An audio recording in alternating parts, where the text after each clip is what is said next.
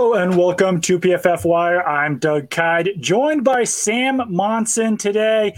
Brad out again on a Friday, but Sam, how are we doing? Doing well, Doug. How about you?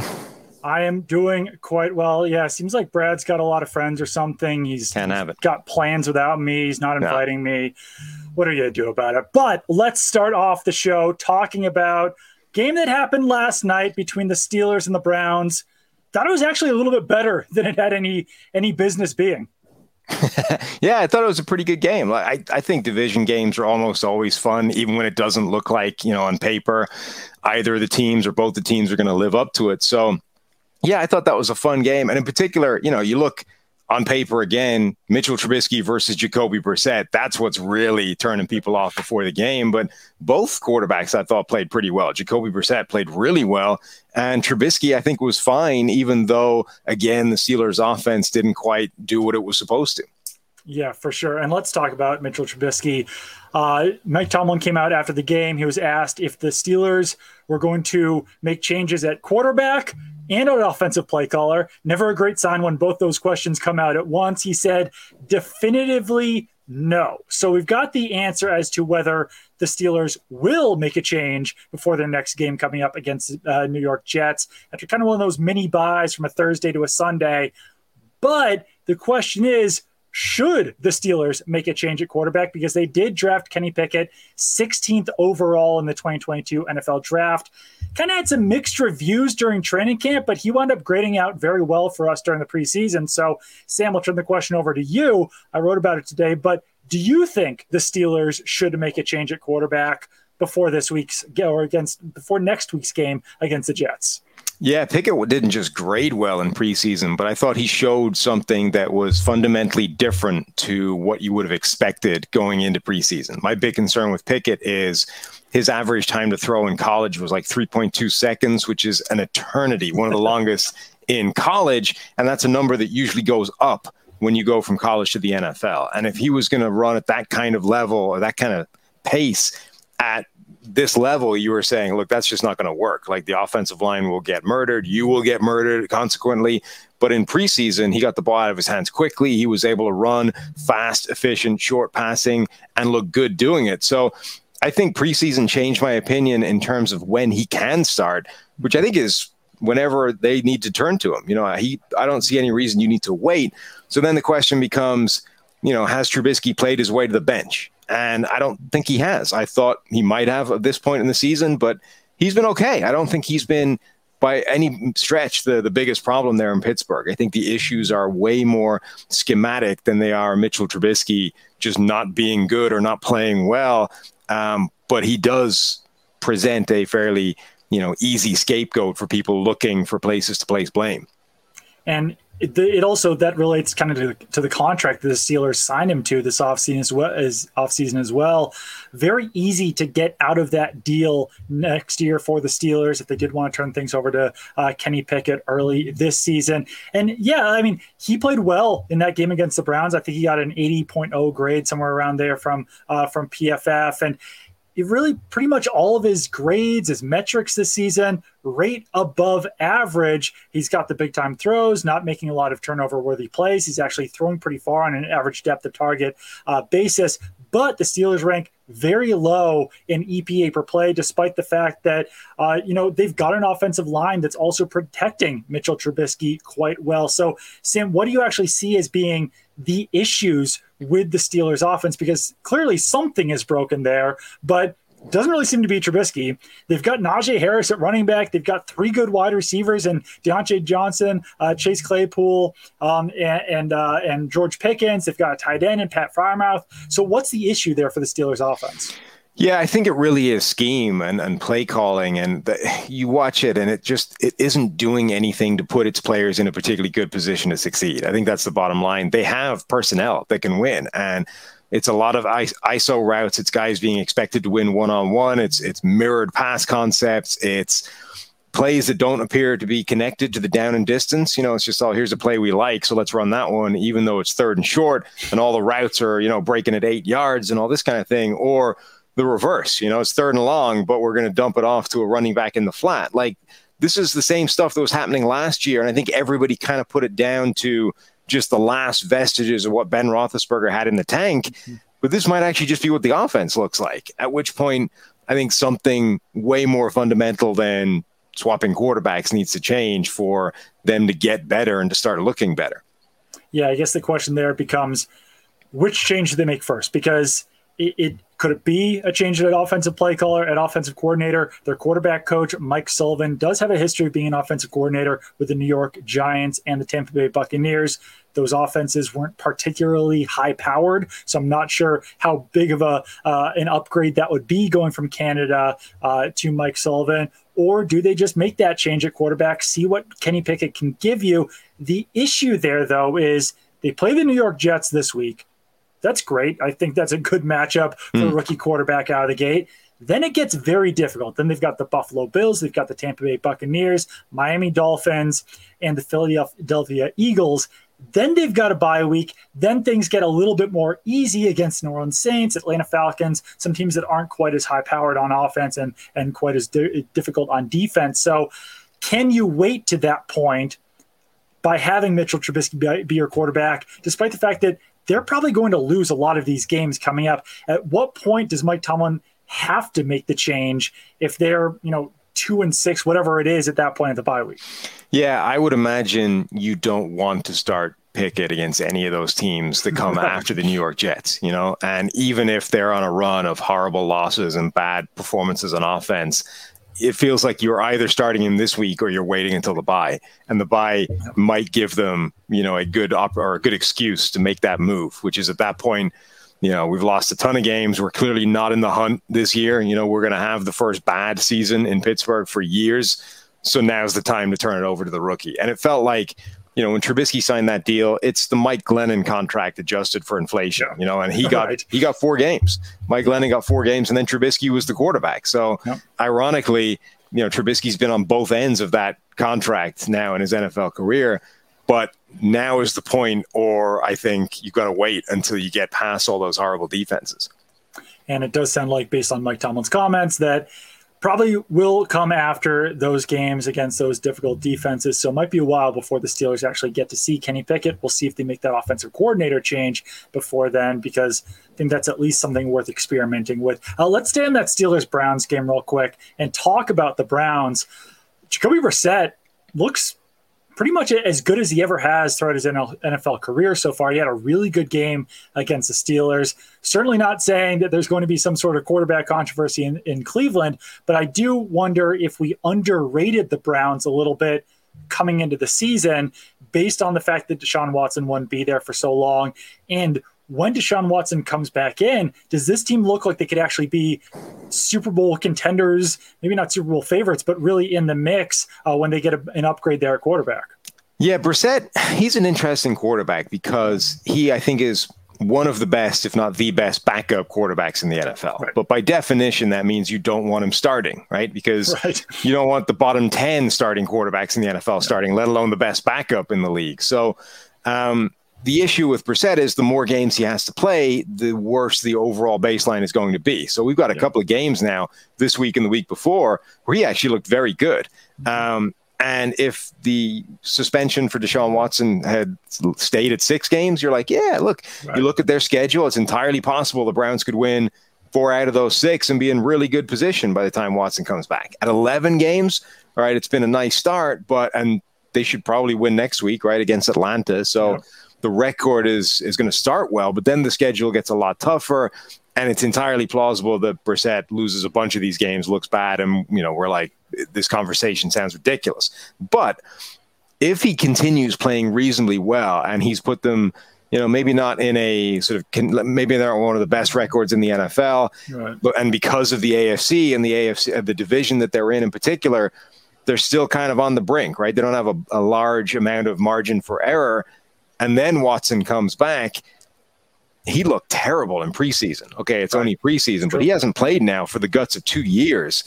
And you can probably assume that there will be some rust that needs to be shaken off with Watson that might take a game, might take 2 games.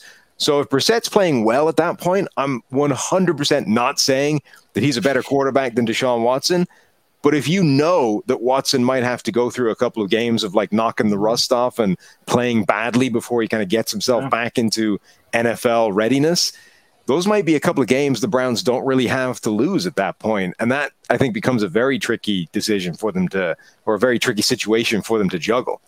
Yeah, it's a really interesting situation. I wonder if they'd even, I don't know if you could do a quarterback platoon or something when Deshaun Watson comes back. Yeah. But I mean, you would almost, I don't know, it would be almost difficult not to, having to take off so many games on the suspension. And I can't imagine, I mean, if the Browns are Super Bowl contenders and if Deshaun Watson comes back and looking like himself, I don't know, maybe the NFL at that point regrets not giving him the full season suspension, because I'm not sure if they want to go through 2 weeks of a Super Bowl with Deshaun Watson as the starting quarterback. Let's keep it on the quarterback conversation here.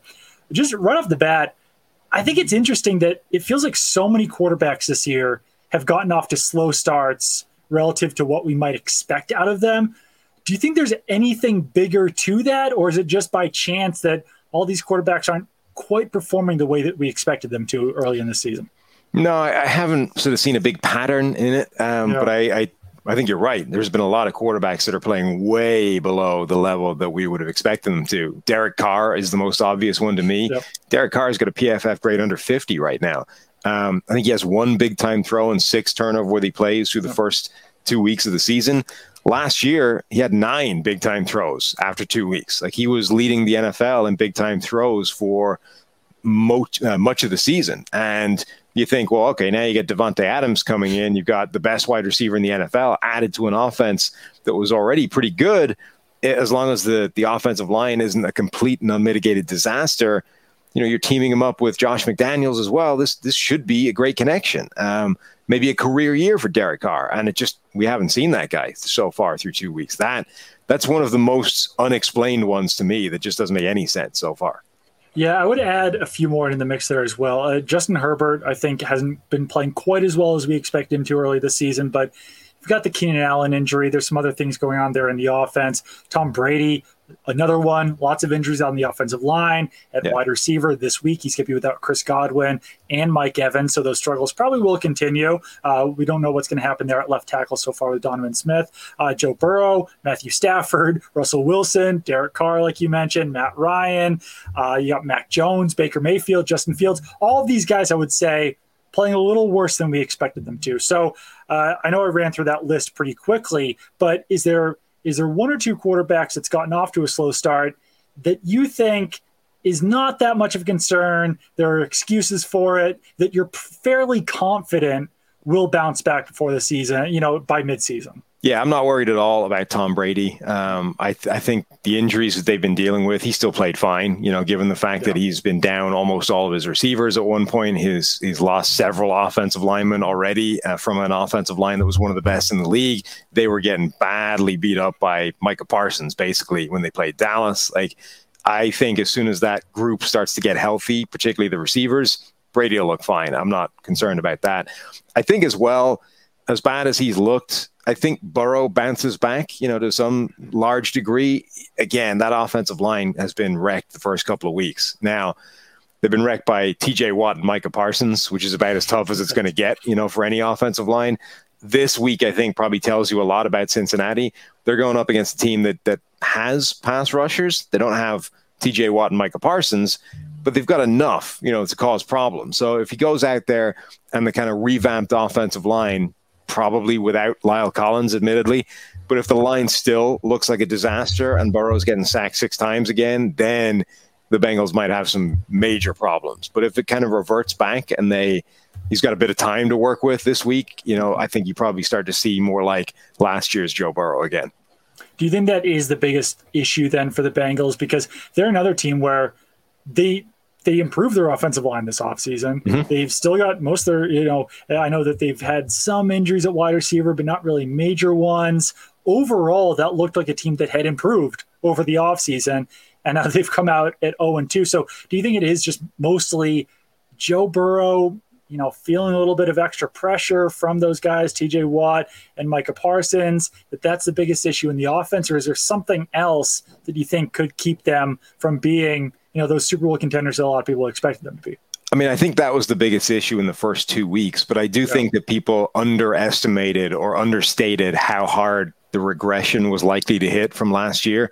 They overachieved last year. We kind of know that just by the way the team looked. But when you start looking at the numbers, and like last year, Joe Burrow, Jamar Chase, everything's going amazingly. They're able to beat teams like the Chiefs. They're able to win in shootouts. I think we kind of forgot where the baseline was, because that was all driven off these incredible big plays and explosive plays. When you look at like where the Bengals ranked in terms of a bunch of offensive categories, simple things and more complex things like EPA per play, they were basically an average offense, but they were sky high in explosive plays, which we know, are a very volatile, transient thing that come and go. And if those disappear for a stretch, you're looking at an average offense. And that's an issue, because you sort of say, okay, we improved the offensive line, so that won't be a problem next year. But the offense still needs to get better. Otherwise, you're still just an average group. And that's not enough to get back to a Super Bowl when you look at what else is around in the AFC this year. So weeks 1 and 2, I think they ran up against a couple of buzzsaws who just destroyed that offensive line. But I think there's a very real chance that this team won't be anywhere near as good as it was a year ago, simply because of how much of an outlier the group was last season. Definitely. As of early this week, the Bengals had the 7th best odds to win the Super Bowl in the AFC. So I think that kind of tells you where they stand right now in the AFC. Kind of one of those fringe playoff teams. We'll see how they can finish things out. As far as the quarterbacks who have gotten off to slow starts that we have a little bit less confidence can bounce back this season, I thought the ones that had a little bit less of an excuse for their early season performance, Russell Wilson, Derek Carr, who we talked about earlier, Matt Ryan, Mac Jones, Baker Mayfield, and Justin Fields. Is there anyone in that group that you'd be concerned about, that you think that this might be what they are this season? I think a few of those guys are probably in trouble. I think Matt Ryan, simply with the situation around him, that offensive line is not as good as it's been in years past, and he needs it more than he's ever needed it. The receivers aren't enough yet, and it's looked worse because Michael Pittman was out, and without Michael Pittman, it's almost nobody. So I think Matt Ryan might have problems. I think Baker Mayfield is dealing with a similar problem that Mitchell Trubisky and Pittsburgh are dealing with. That offensive scheme is just a mess, and it's not helping anybody out. So I think Baker Mayfield is going to be bad all season long. And I think Justin Fields just doesn't have enough talent around him. Like, he might be trying to pull miracles on his own every single play, but the offensive line is bad. The receivers are bad.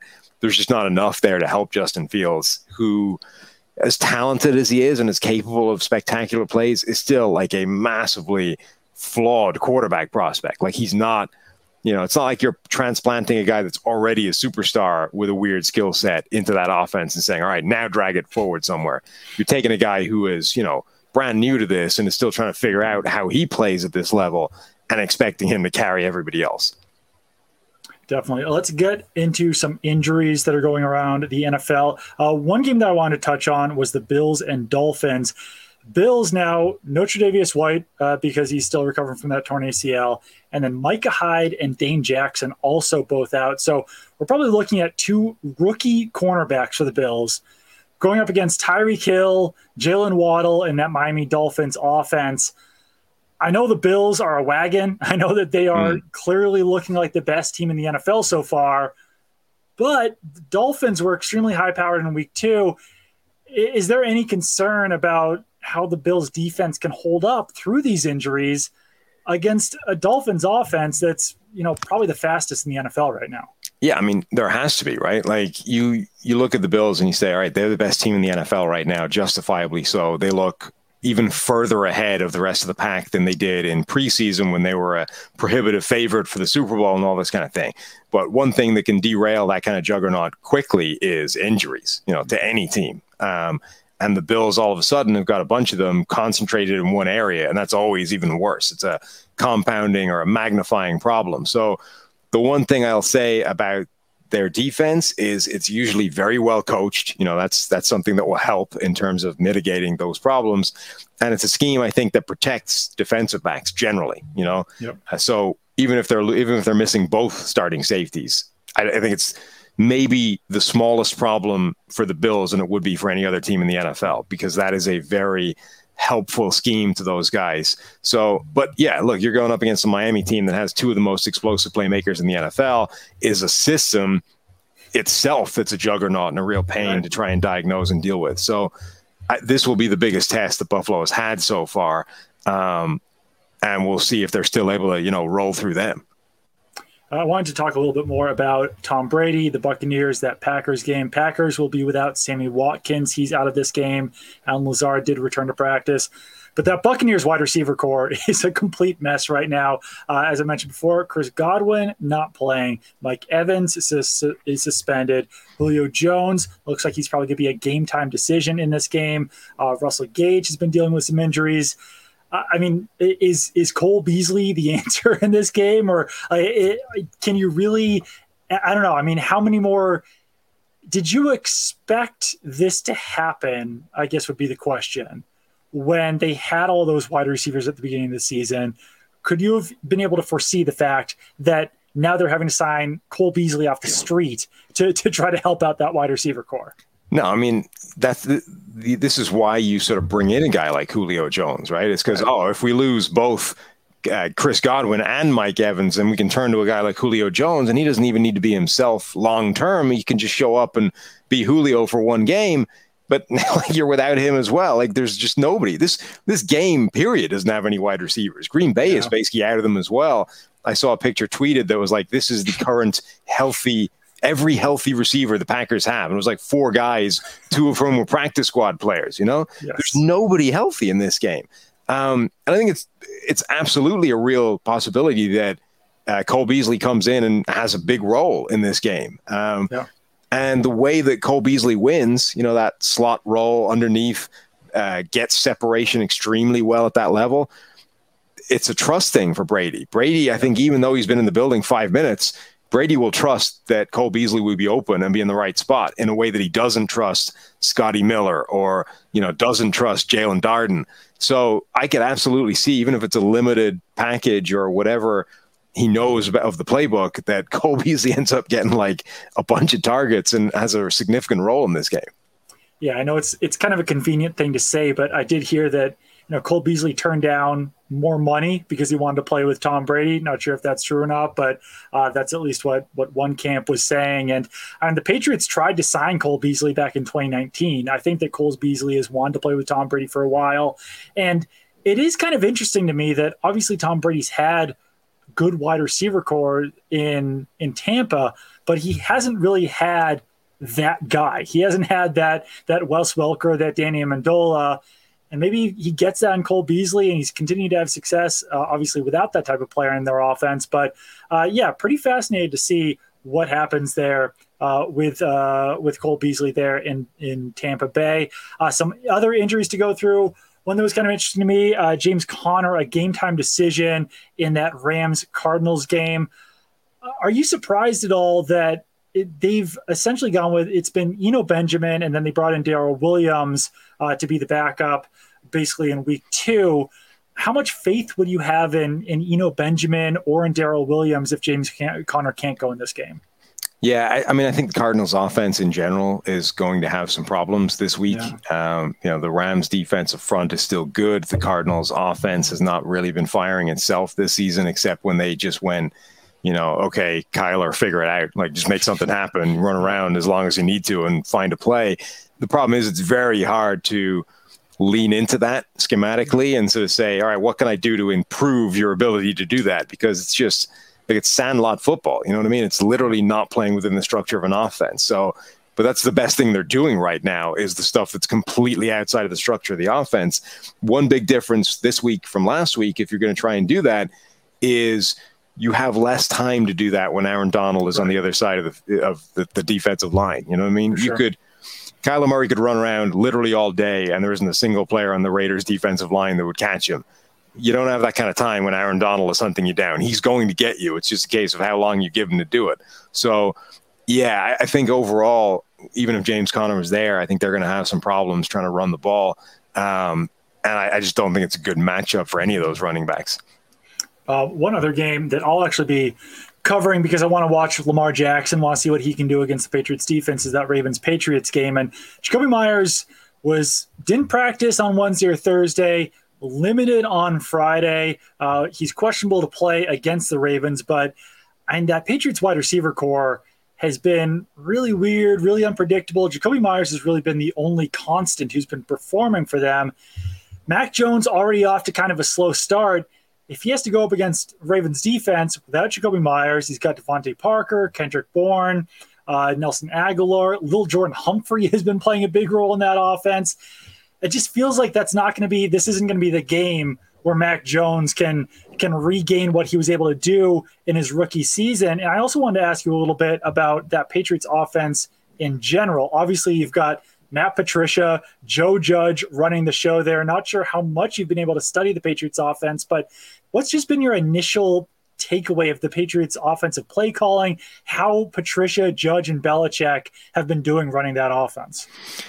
Yeah, you can see what they're doing in the run game. And I think that it makes sense given they have a very good offensive line. Like that group is built to run the ball. That whole part makes sense. But there's very little synergy between that and the passing game, which seems to have taken a back seat and just sort of deteriorated. And I think that was always the risk when you go from a coach like Josh McDaniels, who, you know, whatever we think about how his head coaching tenure went the first time and how it's about going the second time, he's clearly one of the best offensive coordinators in the NFL and a great sort of partner for the quarterback, you know, a guy that can go there and figure problems out and work out how you're going to do certain things and help the quarterback along in his development, whether it's an old hat like Brady or whether it's a younger guy like Mac Jones. And going away from that to the combination of Patricia and Joe Judge, you know, this year is such a risk when you're talking about a quarterback that was good as a rookie,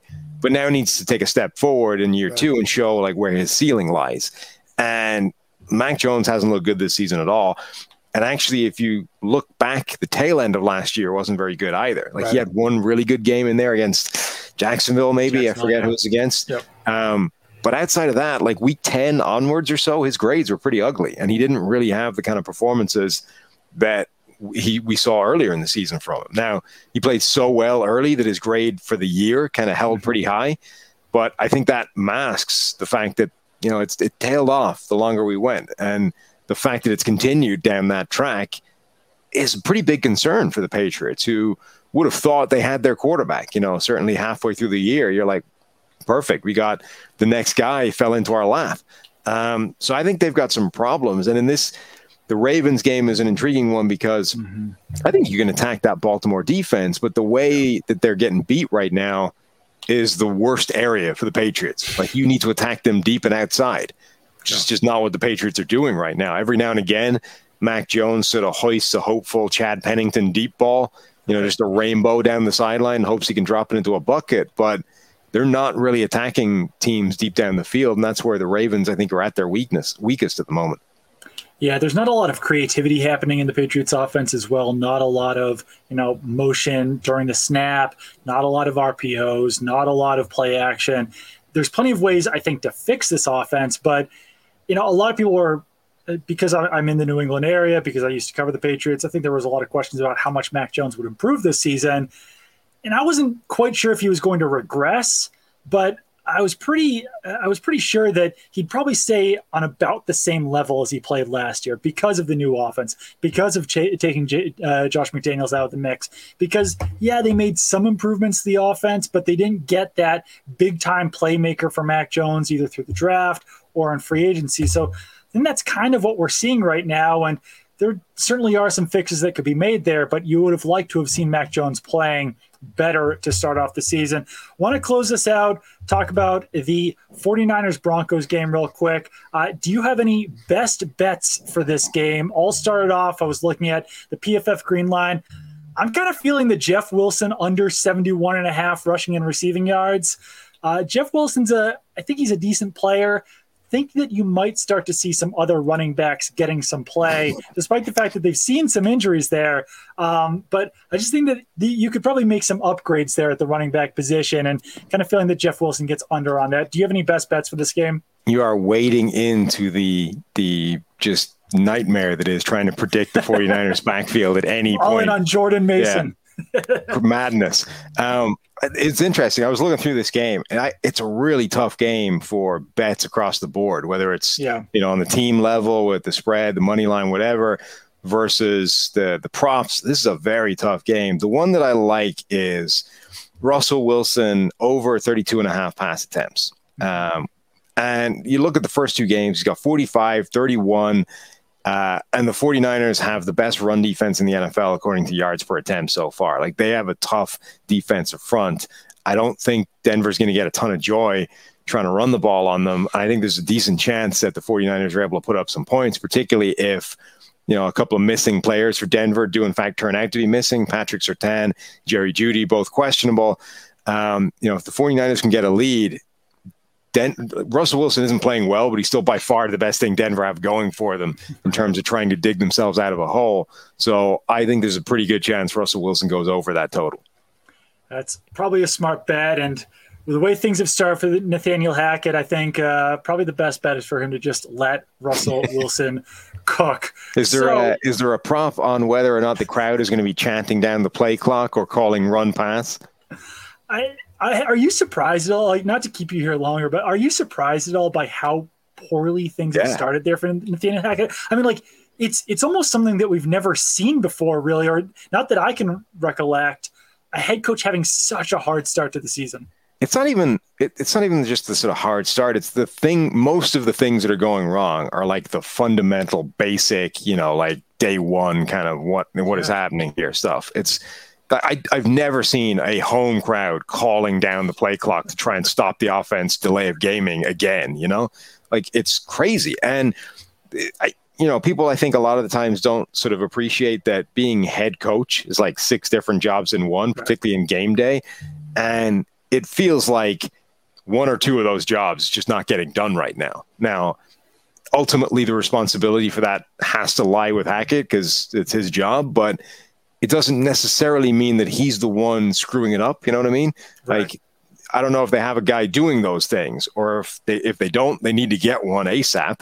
If they do, that guy could be screwing it up and he needs to get changed, whatever.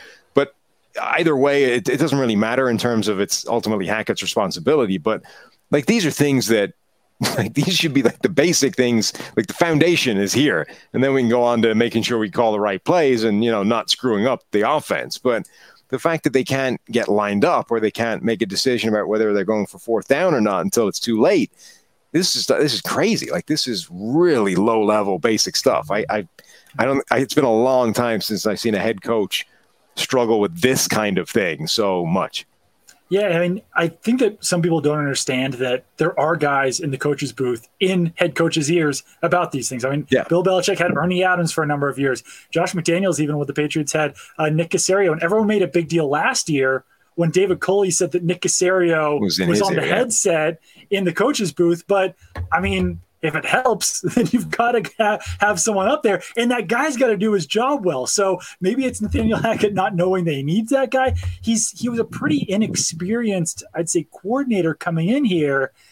And that might be what's showing itself. But if you're Broncos ownership, you didn't hire Nathaniel Hackett, you probably aren't feeling that great about the hire at this point. No. Also, I heard some I can't remember where I heard this, but they were talking about what he brought to the table, in Green Bay with Aaron Rodgers. And it was like, he cracked jokes and Rodgers liked him, It was like they played Jeopardy in the quarterback room. It's like, all right. I mean, that's great. If it rejuvenated Aaron Rodgers, more power to you. That's fantastic. But it's not necessarily that applicable to Denver right now. Like, I would love to have heard he brought some really fantastic, smart schematic changes that turned Aaron Rodgers back into an MVP.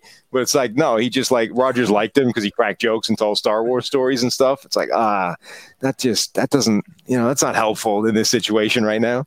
Yeah, I think it's also probably not that helpful for Russell Wilson because there's probably not two more like Russell Wilson and Aaron Rodgers are both kind of interesting guys, but not in the same way, I would say. Well, also, Russ is off in his own office somewhere. He's not even hearing the jokes, Exactly.